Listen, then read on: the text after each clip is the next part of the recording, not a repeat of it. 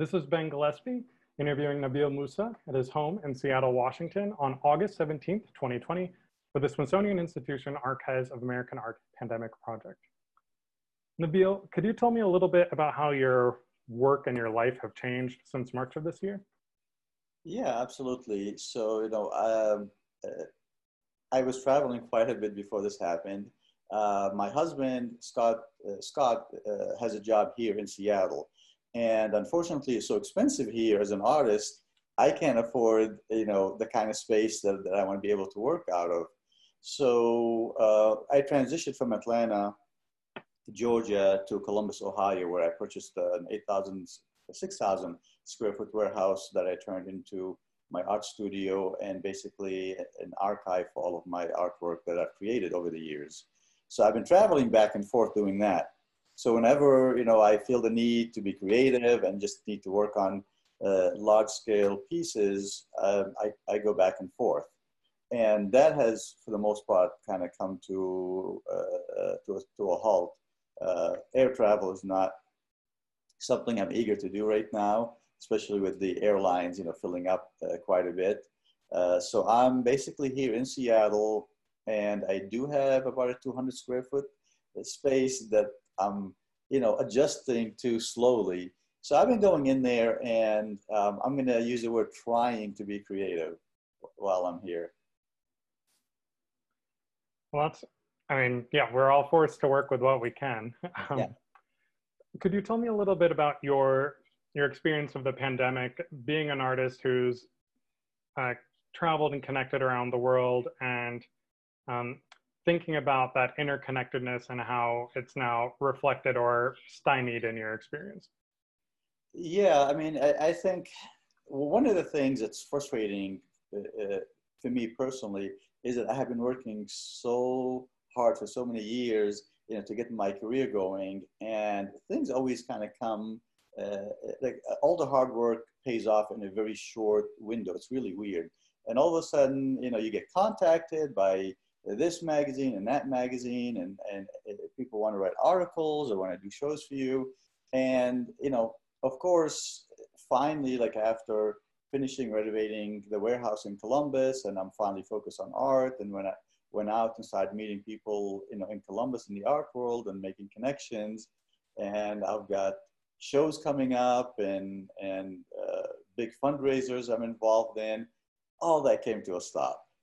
So, it was really frustrating from that aspect, the feeling all that energy and just being enthusiastic and just seeing that there's, something really good on the horizon that's happening in my art career.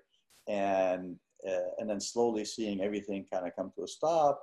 They pushed it out a couple of months, and then it was 6 months, and now everything's about a year out, and some are just kind of given up altogether. So that part of it, has been frustrating.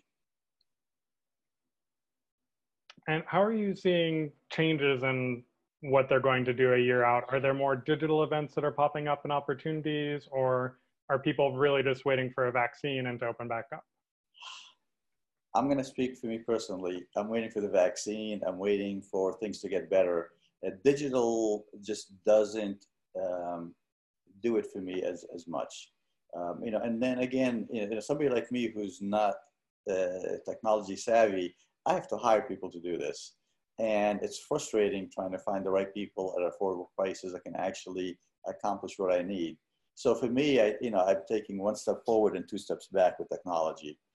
So I am looking forward when things go back to normal and I can actually meet with people one-on-one and be able to move forward with my art career. Well, thinking about what you're able to do right now, I know that advocacy for refugees has been so vital in your work. Now that you're stuck at home, you've got a limited amount of space to be creative in, how is your notion of advocacy changing? I think there's a lot of frustration involved in it because it's very limiting for me to work from home. And part of it is just going out and talking to people makes bigger difference. Talking to somebody through social media, to me, just not as effective. I believe in personal connection, the human connection is so vital. So now I'm having to be creative again in how I try and get my message out on social media and how to get people involved. And I mean, and I'll be honest, social media, unless you've got something with a dog or a cat or something funny, people are avoiding the real issues of humanity, and it's a big problem. It's a frustrating problem for somebody like me who wants to make a difference, who wants to bring attention to the human struggle, to the atrocities that are taking place outside of our bubble that we live in, whether it's your neighborhood, your city, the country.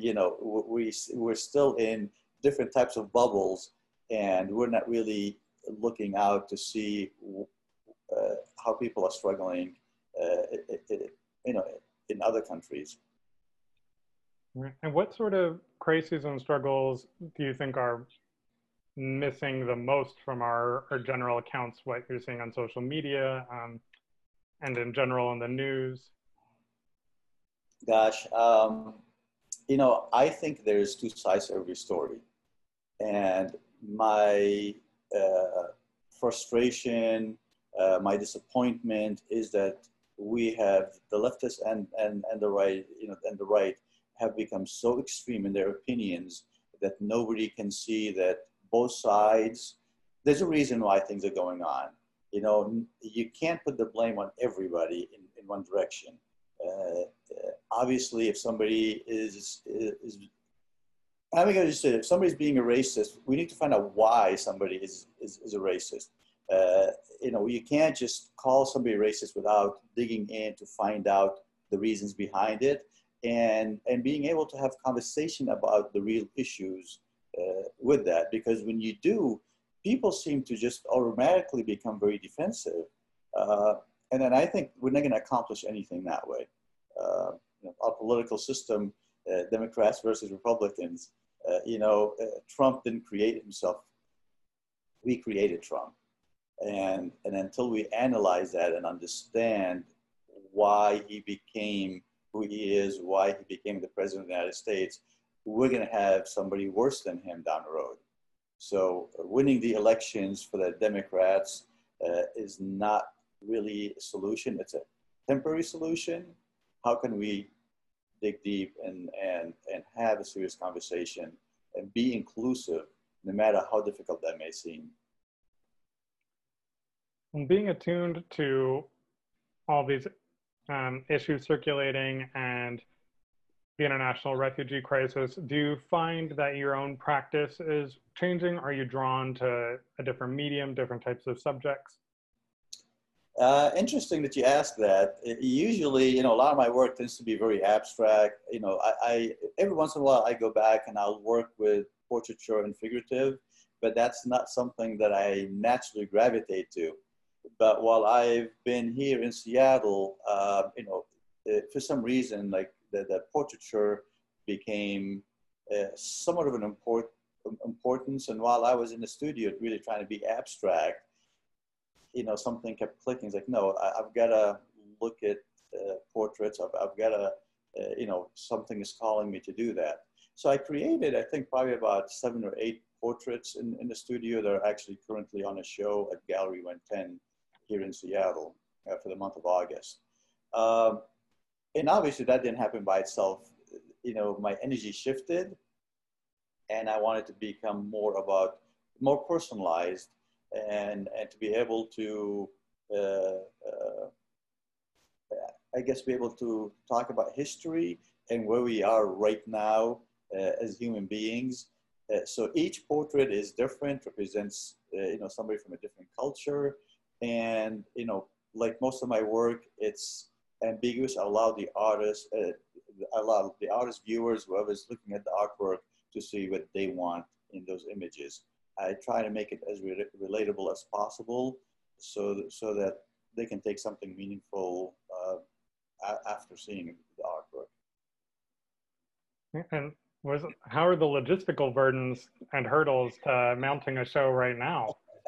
I try to be, with stuff like this, I've learned to just go with the flow and not really uh, stress too much over it. And maybe I guess as you get older, that type of behavior kind of starts to manifest itself, which is wonderful. I just, I did the show. I believe that I did my best with it. Hopefully people will see it. We may not have a lot of people attending it, but I hope that it has traction. If not now, down the road, people will become aware of it and go back and review it. I'm really interested that you're turning to the portrait now and, away from abstraction to the very personal, the individual. And I'm wondering, how are you feeling about connection in this period, and how are you maintaining connections with your loved ones and your broader community? Yeah, that's really been difficult. I am a people person, so I need to hug as many people as I can on a daily basis. That's just my personality, and be around them. And that's been really difficult. It came down to just, I'm so fortunate that I have my husband, with me, and we get along like crazy. So for us, being together has actually been a blessing, because before the COVID-19, we were apart quite a bit, and it's something we had not really been used to. It was after 13 years being together, trying to adapt to that was really difficult. So we're grateful in a way that we are together full time right now, and it's been like that since, I would say, middle of January. And now we're trying to keep it that way. So we figure, how can we, after all this is done, how do we reinvent ourselves and find ways so we can be together full time again? Because honestly, like, nothing else is more important. And that's, I think, one of the things about this virus, this epidemic, is that it reminds you of who is important in your life and who isn't. Um, and when it comes to my friends, it's been difficult. We tried the Zoom. After a while, you get over it. It's not as meaningful because you've got 5, 6 people, and you're trying to give everybody an opportunity to chat.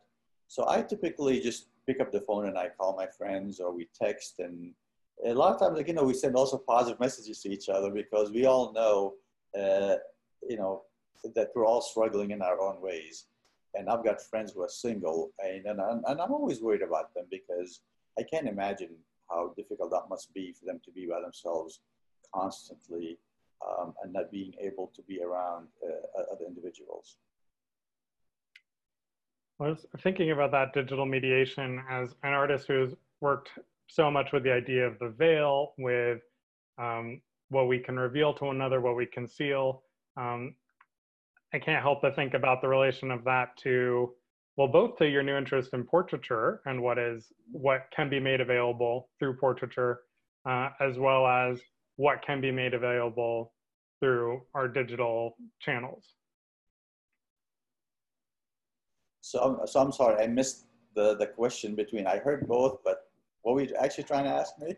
I guess I didn't really pose a question in there. I was wondering about the how are you thinking about those ideas of concealment and revelation in terms of portraiture? Do you still feel that that's a driving force for you in your work? Is that useful? Um, okay, so if I understand the question correctly, art doesn't have to be one genre. It could be many. And a message can be portrayed no matter what type of media you use. So for me, what makes the message powerful is what drove the artist. Because for me, I go by feeling, I go by emotion, and I go like there's a compassion component to everything I do. So, and a lot of times when viewers look at my work, they say like they can feel it. They sense that drive, the emotion behind it, and what makes my work so powerful. So whether it's portrait or whether it's just abstract, I don't think it really makes a difference. It just comes down to the quality of the work and the clarity of the message behind it. Okay, I guess I would also love to hear about what's sort of drawing your attention besides, so portraiture is coming in there. Have you been drawn to different sorts of books or movies? Is there something that has a special hold on you during quarantine? I would say I'm kind of sick of watching TV, for one, because there's a lot of garbage out there, and actually the news as well. I mean, I'll be frank with you. I think like all of this negativity has really impacted me in a way, because I tend to be a very positive person, and I always find the good in everything. But in the past, especially past month, it's been really hard. Uh, Everything I watch, very few people focus on the positive, and it's always about how bad things are going to become, how bad they are, and what we are to expect.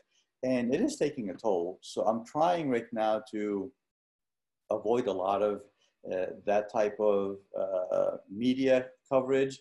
And I'm trying to focus more on wholesome TV shows. You know, there's not really a lot out there on that subject, but I am finding stuff. I'm reading a lot about uh, food, you know, natural ways to grow food, to take care of your body. So I'm focusing more on those, and also just going back again and really just uh, reading spiritual books to try and clear my head and refocus and get centered. That to me is the most important part. And it's so funny. So Scott, my husband and I were sitting here about 3 days ago, and we were having that conversation. He goes, you know, I'm a little worried about you because you seem to be down, and that's not typical for you. And I said, yeah. I said, honey, I just need like something. Like I wish I could just go to a spiritual center, just like be around people who are just having something positive to say. I just need to go back and dig up videos, books, whatever it is that I can find, and start doing that. And the next morning, my good friend Julie sends me a short video clip about spirituality. And, you know, it's so timely, because I am one of those people that believes in the connective power, that energy, what you put out, you will receive. And I put out to the universe that I need that positive messaging. And I must have shared that video with probably about 60 people, because, you know, it was so timely for me, and just kind of brought me back to being centered and say, you know what, it all has to do with me. I can't blame anybody else. What's going on in my life is my fault. I need to get centered, and I need to find that clarity. So I've been sharing that video, you know, with my friends on social media, and hopefully it will help somebody else as well. Well, just to wrap up here, I'm wondering what sorts of positive things are you looking forward to in your own life as 2020 keeps going and as we approach 2021 with alarming celerity? Yeah, you know, I think I would like to say I would love to see all of us as human beings, as a collective, really try and focus on the positive element of things. And if we can shift from the negative to the positive, I think we can conquer this a lot quicker. Uh, you know, I'm not a religious person. You know, I'm more spiritual than anything else. So my focus is trying to take care of myself, you know, make sure my husband is well taken care of as well, and my friends, and be supportive as much as I can to anyone that needs me. You know, and just share stories with people, what's going on around the world, because, you know, recently we saw the devastation in Lebanon, you know, over 300,000 people homeless. And when you talk about numbers that large, people just can't really get a grasp of the severity of this explosion that took place. And when you talk about 80% of the grain is destroyed, that country is running out of food. And we've got to do something as a collective to make a difference. So I try and share short stories like the one I had mentioned to you about my friend Rita. You know, I had posted her apartment, how all the windows were blown inside her apartment, completely destroyed it. She's been in such a shock. I haven't really been able to talk to her. Uh, uh, all I know is that she wasn't in the apartment, obviously, because she would have been either severely hurt, or she might have actually died through that incident. But she's alive, she's safe, she's doing well, but she's traumatized. So I try and share these stories wherever I can to remind people that like we talked about earlier, we're all human beings. We all have similar, more things in common than we do different. So how do we focus on the positive? How do we focus on the love and the kindness and embrace the differences that we have, and try and help them? It's not just, it's all over the Middle East, African countries. People need our help locally. Locally, people need our help. So how can we just, and I think if we just take the focus off of ourselves for a little bit and put that focus on just one other human being, we will have that positive shift start. Well, that's a wonderful note to end on. Thank you very much for speaking with me today. Thank you, man. I appreciate your time.